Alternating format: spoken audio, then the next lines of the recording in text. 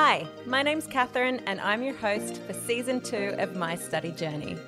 In this 6-part podcast, we hear inspiring stories and delve into what life is really like as an international student studying here at TAFE Queensland. Today we have the wonderful Sandy from our Acacia Ridge campus in Brisbane. Sandy is currently studying a Certificate 3 in cabinet making. You are a wonderful ambassador for TAFE Queensland as well as being an international student. Thank you so much for coming in here today and having a chat with us. Thank you. I am from South Korea. I speak Korean, English, and Francais. Mais c'est petit peu. So just a bit of French. Yeah. Still working on it. So Nice. yeah.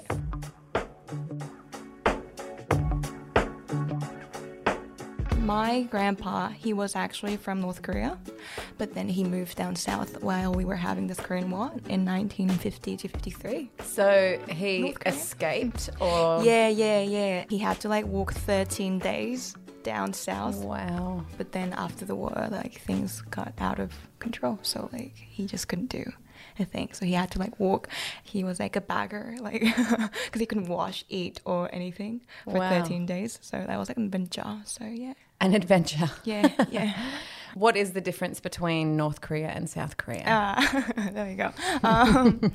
North Korea, they can't really move out of country unless you're the Kim Jong-un family, I think. They're pretty much brainwashed. Do you think they know that other countries outside of their country are totally different?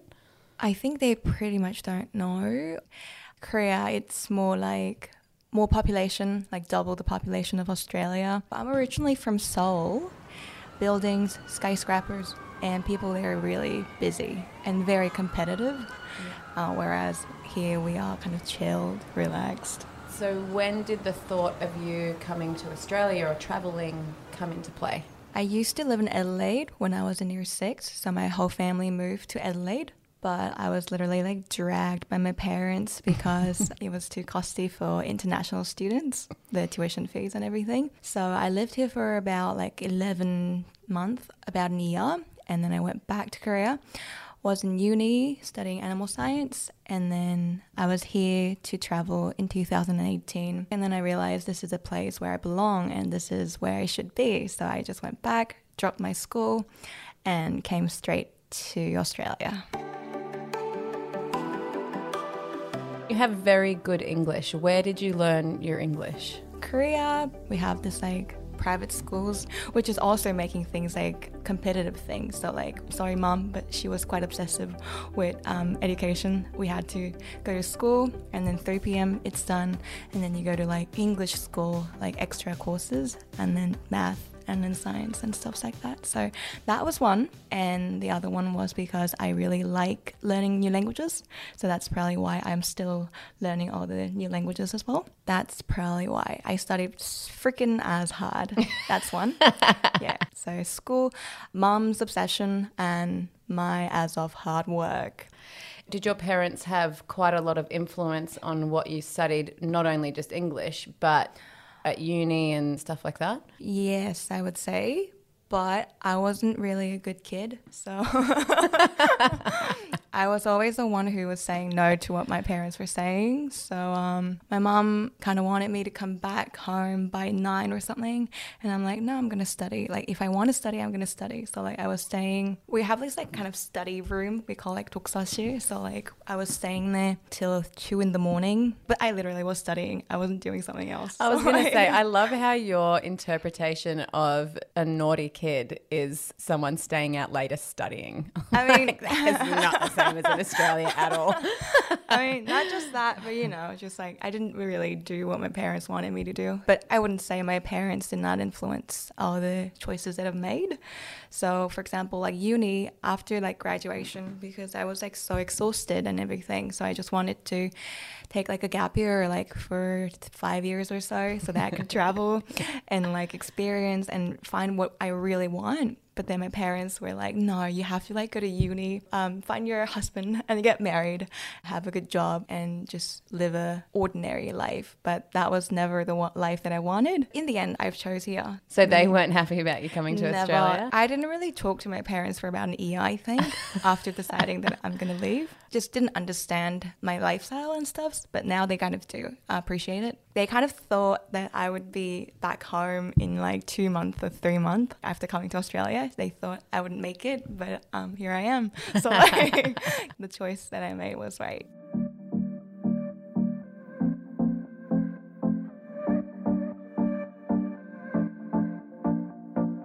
I came here on 11th of December. I left Korea on 10th. I had this like belief within me. I'm thinking that I can do this and this is something that I've really wanted, like longed for. But still I was like so scared to actually jump into the dream that I've actually wanted. On 10th, I was getting paid from the work that I was working and I went to Perth. I actually worked as like a hairdresser, like an assistant hairdresser. Wow. Because I just didn't want to do something that I used to do. I was like an English teacher and doing hospitality jobs.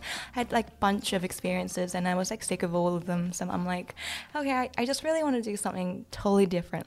And then I worked there for about a month or two. I realized how sucked I was at doing all these stuffs. I was just so bad. I thought, okay, I should kind of change my job, but not just that. Perth was beautiful, but still, because I had no car and no friend, I went to Sydney. Work was amazing, amazing friends, because it's big cities, obviously. There are so many immigrants, travelers, new experiences, and I loved it. But then the COVID hit. So that was in March. So I was stuck in this apartment, really small. We couldn't even go out in Sydney. No job, lost my job because the stores were like shutting down, all the hospitality and everything. So, okay, so this is not the kind of life that I want. And too many people and I'm stuck here, not worth it. I'm paying this crazy rent. Okay, I'm moving. Do you know how the visa works, working holiday? Can you explain it? Yeah, so like you get the first 1 year of working holiday, and then if you serve in this agricultural or any kind of factory for more than 3 months, you get the second year working holiday visa.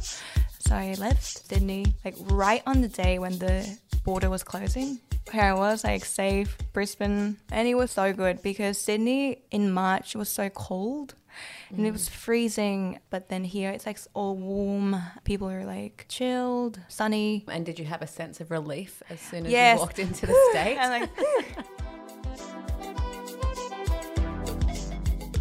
I was lucky, I would say. So came here, went to this farming thing. I was even thinking of going back to Korea. But you know, after like 10 years of planning, I can't just go home. Like, I can't just leave. But then my money was like almost like a piggy bank. It was going like, because I've already booked a plane to Korea and I actually had a job offer from this co-worker and a teacher, and she offered me to run this whole office teaching kids. Wow. And that was a big thing. Like that was a big treat. I just couldn't sleep for 2 or 3 days because I couldn't make a decision like if I should go back or not, because going back, that's like giving up on the plans and dreams that I had for decade. So I just stayed.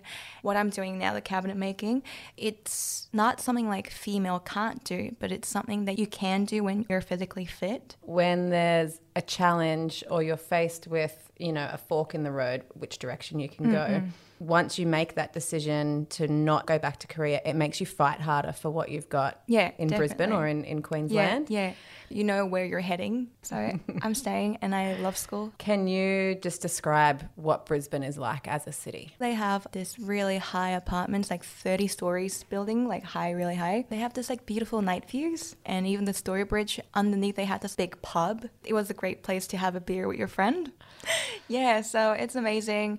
You can just like bike all the way from like where I live, like down south up to the city, which is amazing. All the reserves and mountains, they're beautiful, and beaches. Gold Coast I go to Sunny Coast also. Glasshouse Mountains. They have so many like rivers here. That's also beautiful. People are really nice compared to big cities.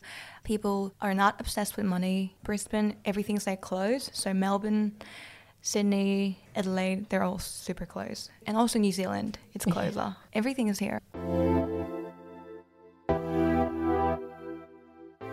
How is dating in Brisbane, Queensland? It's good. Culturally multicultural. I love that. I use an app, like a Meetups, or you have this like Tinder, but I didn't really get any like a proper match from Tinder.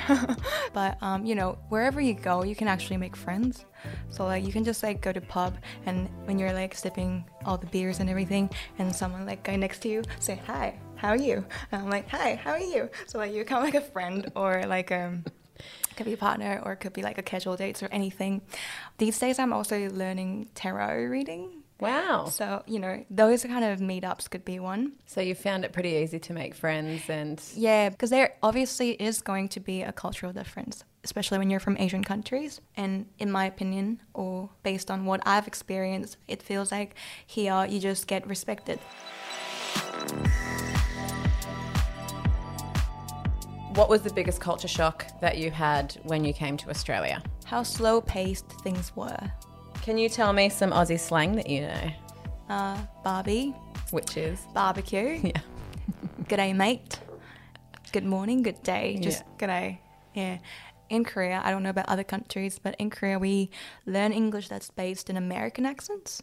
Even here, I got a bit of mix of all the American, Australian, British, all everything. But when I just watch all the Netflix or something and I just speak in American accent, people would go, "Sorry, what? What?" And I'm like, "No, can I have a water?" And then they're like, "Sorry." I'm like, "Water?" So they would go, "Oh, yeah, sure." So stuff like that. What's an esky? That's ice. We call it like ice box in Korea, but that's like where you just keep things like cold, cool. Yeah. Smoko. Oh yeah, smoko. That's not smoking. That's a break, like a recess for school students. So like a break that you have, short break that you have when you're at school or even at work, right? Smoko. But we also call it like lunch, just like lunch. Yeah. Yeah, yeah. Because obviously you're studying cabinet making, which again is predominantly males. How many times do you have a smoko? We have like 3 smokos, which is good for me. So we have like 20 minutes each. So we have first one at 8 and second one 11, last one 1 p.m. Yeah. At TAFE, we have 2 smoko, like 2 breaks. So one by 11, which lasts for 20 minutes, and one by 12:30 or 1, and that lasts for 40 minutes.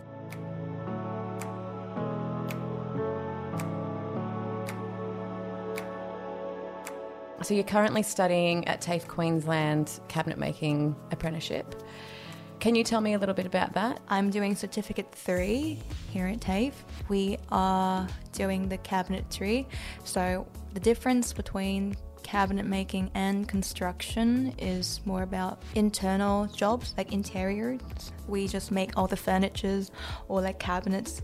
So we usually work indoors, which is really good because, you know, the heat that we have here in Australia, it's crazy. Yeah.